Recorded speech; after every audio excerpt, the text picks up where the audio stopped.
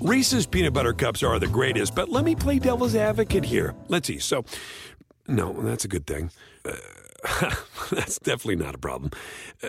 Reese's, you did it. You stumped this charming devil. Hello everyone and welcome to the Roto Experts Fan Podcast. My name is Davis Maddock. You can find me on Twitter at Davis Maddock. In this episode of the podcast, we are continuing our series of fantasy football teams, going through every team in the NFL from a fantasy football perspective. And in this episode of the podcast, we are going to be covering the Dallas Cowboys. Before we get into Dallas, however, we do need to tell you about our NFL 365 package that is going on at rotoexperts.com. That is the season-long fantasy football, best ball, and betting package that can be found under the Sports Grid network associated with Daily Roto and rotoexperts.com.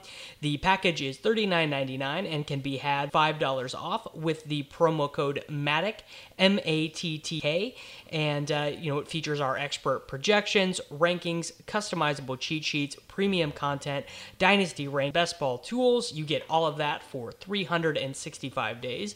That's why it's called NFL 5, and you can again get that 10% off using the promo code MATTK, M-A-T. Now let's get into the Dallas Cowboys offense, starting at quarterback with Dak Prescott. He will be, of course, the starting quarterback for Dallas, and I'll be honest, I don't see any chance of him getting benched throughout the year. He is one of the quarterbacks that is just sort of, unless he gets injured, he's just going to be in there. It kind of doesn't matter if he plays bad. He's not getting benched. Rush, Mike White, or Taron Christian, who is likely not to make the final 90-man roster. Dak Prescott has finished with exactly 6 rushing touchdowns for each of the last 3 seasons. He had 75 rushing attempts, 305 rushing yards last season, and has also been a top 12 fantasy quarterback every single year of his career. Quarterback 6 and quarterback 11 in 2017, and quarterback 10 last year, finishing inside the top 70 every year of his as well.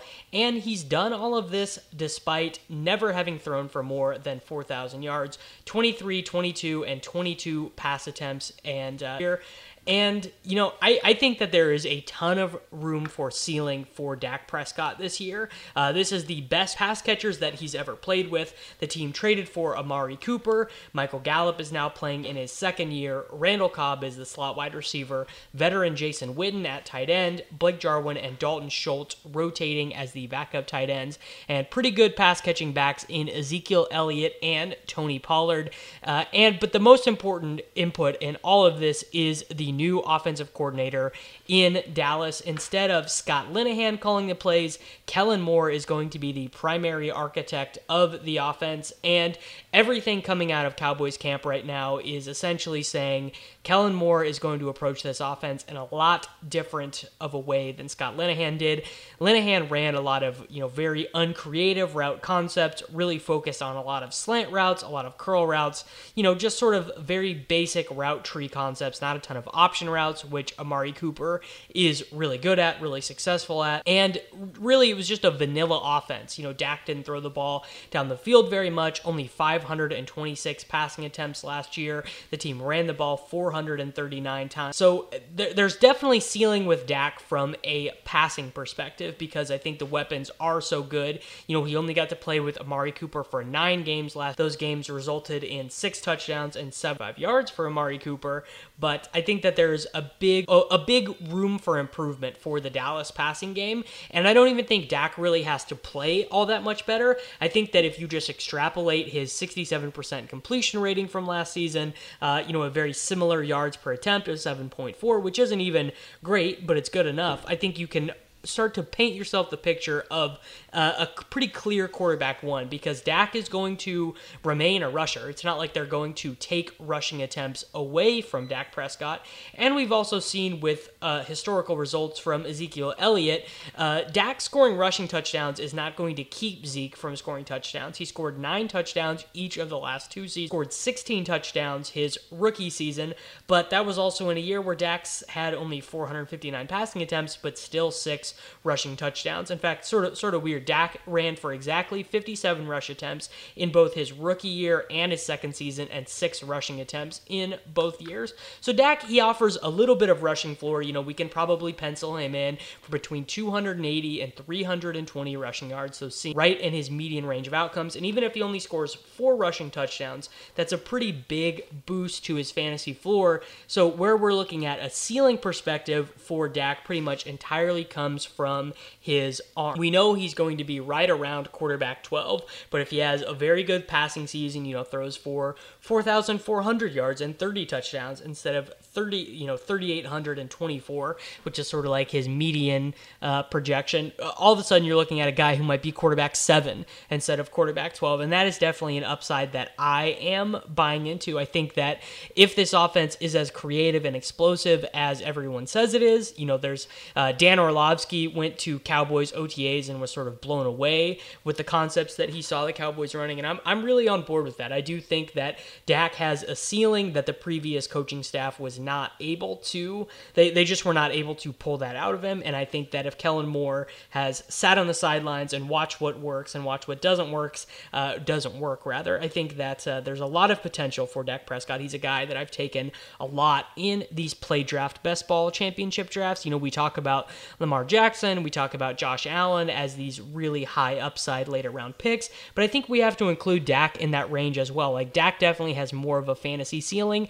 than someone like Tom Brady or Phillip Rivers or Matthew Stafford, Andy Dalton. Maybe Marcus Mariota's like 90th percentile outcome is better than Dak's, because Mariota could always become the runner that we saw him in college, rookie in the NFL. But I definitely like Dak's like 75th percentile outcome way more than pretty much all of those quarterbacks. The backups, Cooper Rush, Mike White, nothing really much there. I don't think that these are guys to hold, and even deep dynasty leagues, not particularly interested in them at all. Moving to the running back position, what more can be said about Ezekiel Elliott? He has led the league in rushing in 2 of his years in the NFL, his rookie year and last season. He did not lead the league in rushing in 2017 due to missing 6 games, but he did lead the league in rushing yards per game. He had the most touches of anyone in the NFL last season, in fact, even more than Christian McCaffrey, despite McCaffrey playing more snaps, and had over 2,000 yards from scrimmage last year,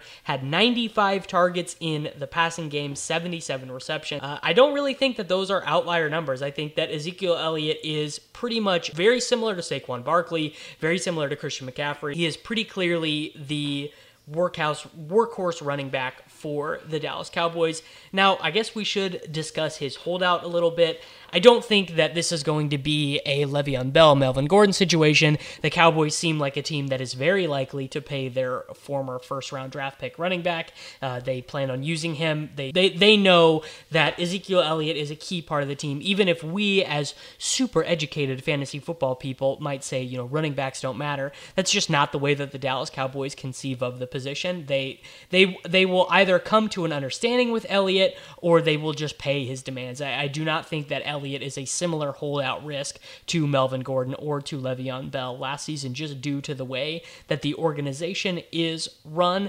So Elliott, I've taken him first overall sometimes. I've taken him third overall sometimes. He's a guy that I like to get in my mix. And really, when it comes down to my final set of rankings, I might actually end up putting him ahead of Saquon Barkley, just because I do think Dallas is going to be a good team. I believe in this offense, and all the workhorse things that we say about Saquon Barkley, these really do go for Ezekiel Elliott as well. 95 targets compared to 121 targets for Barkley last year, but Elliott had more rushing attempts, Elliott had more rushing yards, and he's definitely ran bad on touchdowns each of the last 2 seasons to only have 9 touchdowns with 268 and 381 targets, compared to his rookie year, 354 touches and 16 total touchdowns, including 15 on the ground.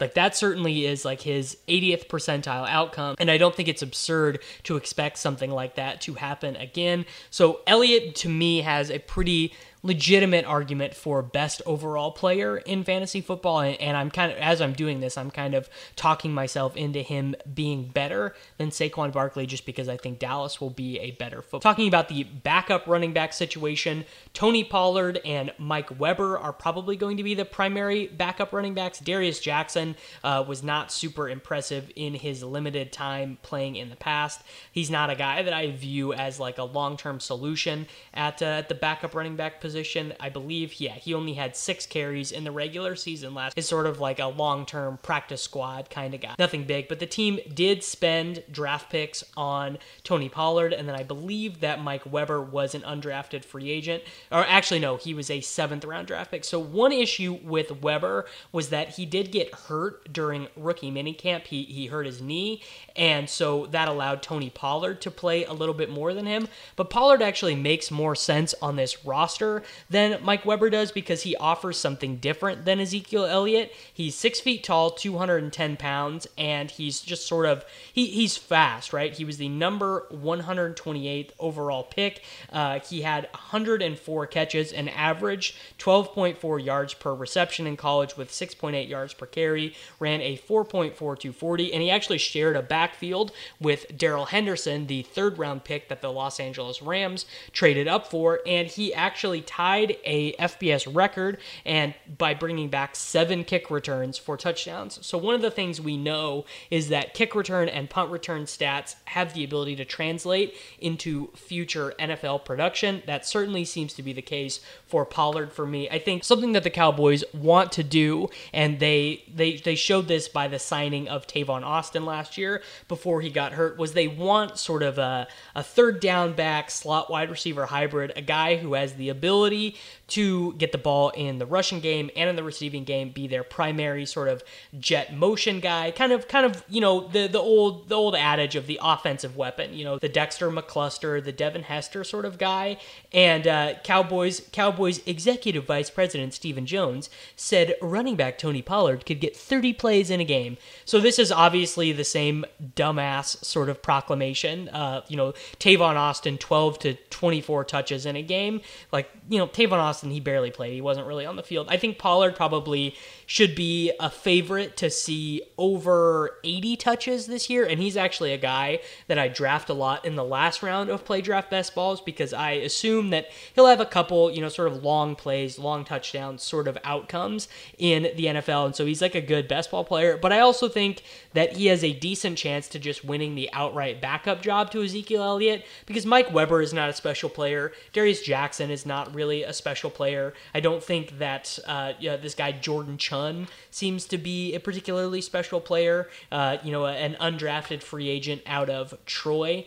It's just not the sort of guy who you view as a long-term backup to your star running back, whereas I think Tony Pollard and Ezekiel Elliott could be, an 80-20 type of split, the Thunder and Lightning, and Pollard is just a guy who production models kind of liked, athleticism models kind of like in terms of prospecting, and I think Dallas was a good landing spot for him. So Tony Pollard, definitely a guy that I am overweight on in draft best balls, and a guy that I will be drafting in weekly management leagues because any sort of holdout or injury situation to Elliott definitely does benefit him. And as you guys have probably already understood listening to this podcast, I'm definitely buying what Kellen Moore can do with a super talented offense, right? I think Dak is good. I think Elliott's very good. The Dallas offensive line is sort of the stuff of a legend. These are all just very good offensive lines. So definitely in on all of those position players. Also, I guess I should mention, if we're talking about that, Jameez Olawale is one of the better fullbacks in the NFL. That has the ability to catch the ball a little bit, move around,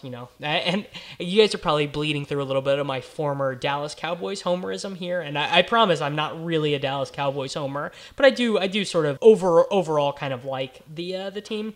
Moving on to the wide receiver group, Amari Cooper, Michael Gallup, and Randall Cobb are going to be the starting personnel grouping in 11 personnel. I think that Cobb and Tavon Austin and Lance Lenore probably will rotate a little bit. Noah Brown is going to get some red zone snaps, but the real primary guys here are Amari Cooper and Gallup, because Dallas will play some 12 personnel. They'll have Witten and Jarwin both on the field, but that doesn't mean that Cobb is not going to play.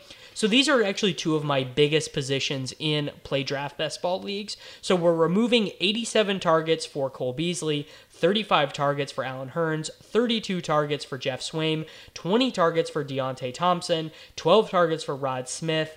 And so what you're getting here is out of 517 targets, you're getting like a decent portion of those removed. Amari Cooper was only on the field for 9 games. Michael Gallup only started 8 games. Hurns was really starting and playing over him before, the same as Deontay Thompson.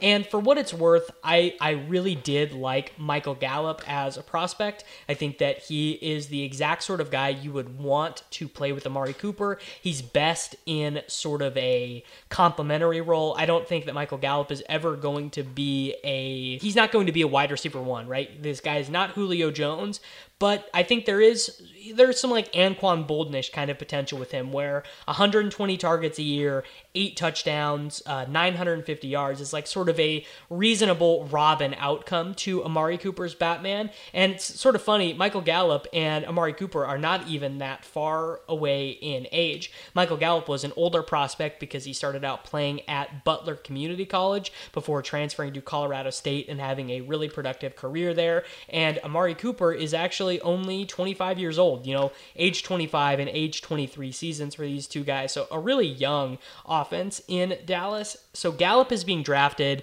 at like his ADP is like around 140 overall.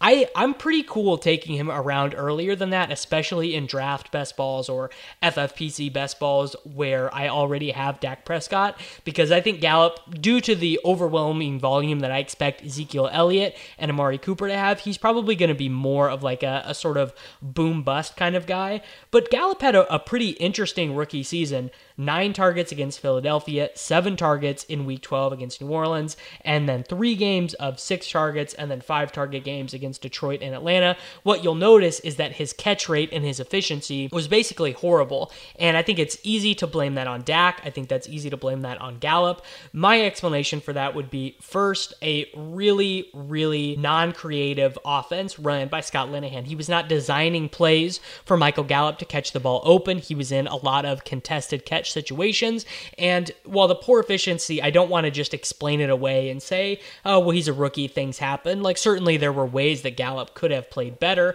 but I don't want to write him off based on who he was as a prospect and the draft equity that the Cowboys invested in him. So Gallup is a guy, 81st overall is a real pick, right? Like there are rookie wide receivers who were drafted later than that who are being drafted in redraft leagues this year. So Gallup is definitely a guy that I'm comfortable investing in.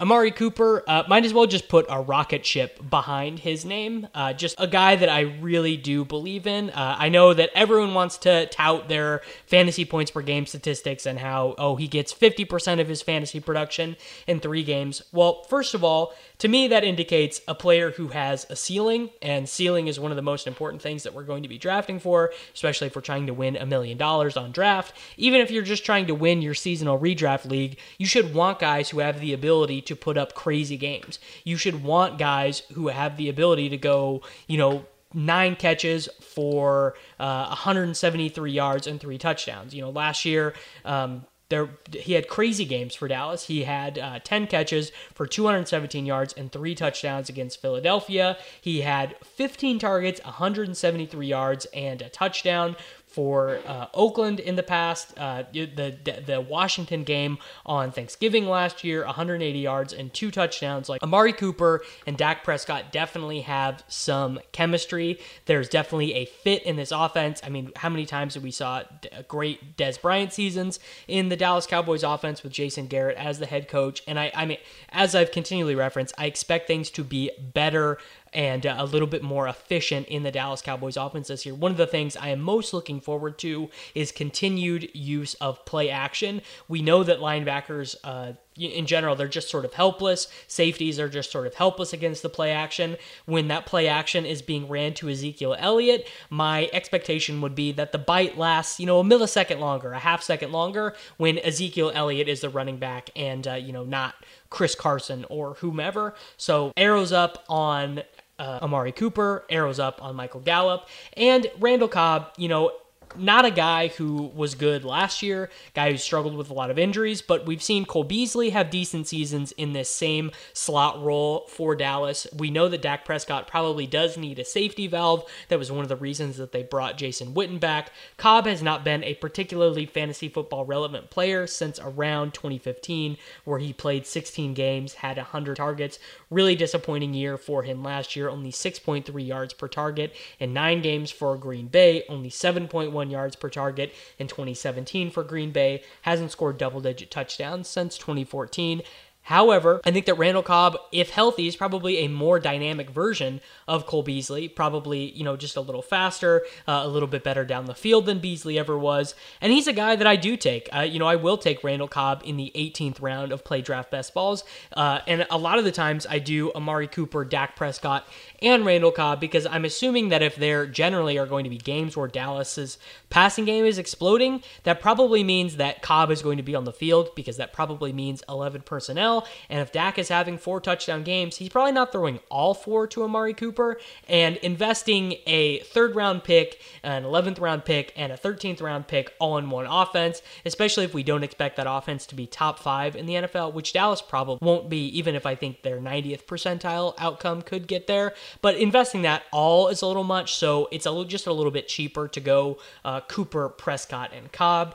Finally, moving to the tight end position, Jason Witten, Blake Jarwin, Dalton Schultz, and then Rico Gathers is suspended for a few games. Probably will not see him much on the field this year, although he is only suspended for 1 game due to violating the league's substance abuse policy, but I don't even know if he would make the team because of Witten's return.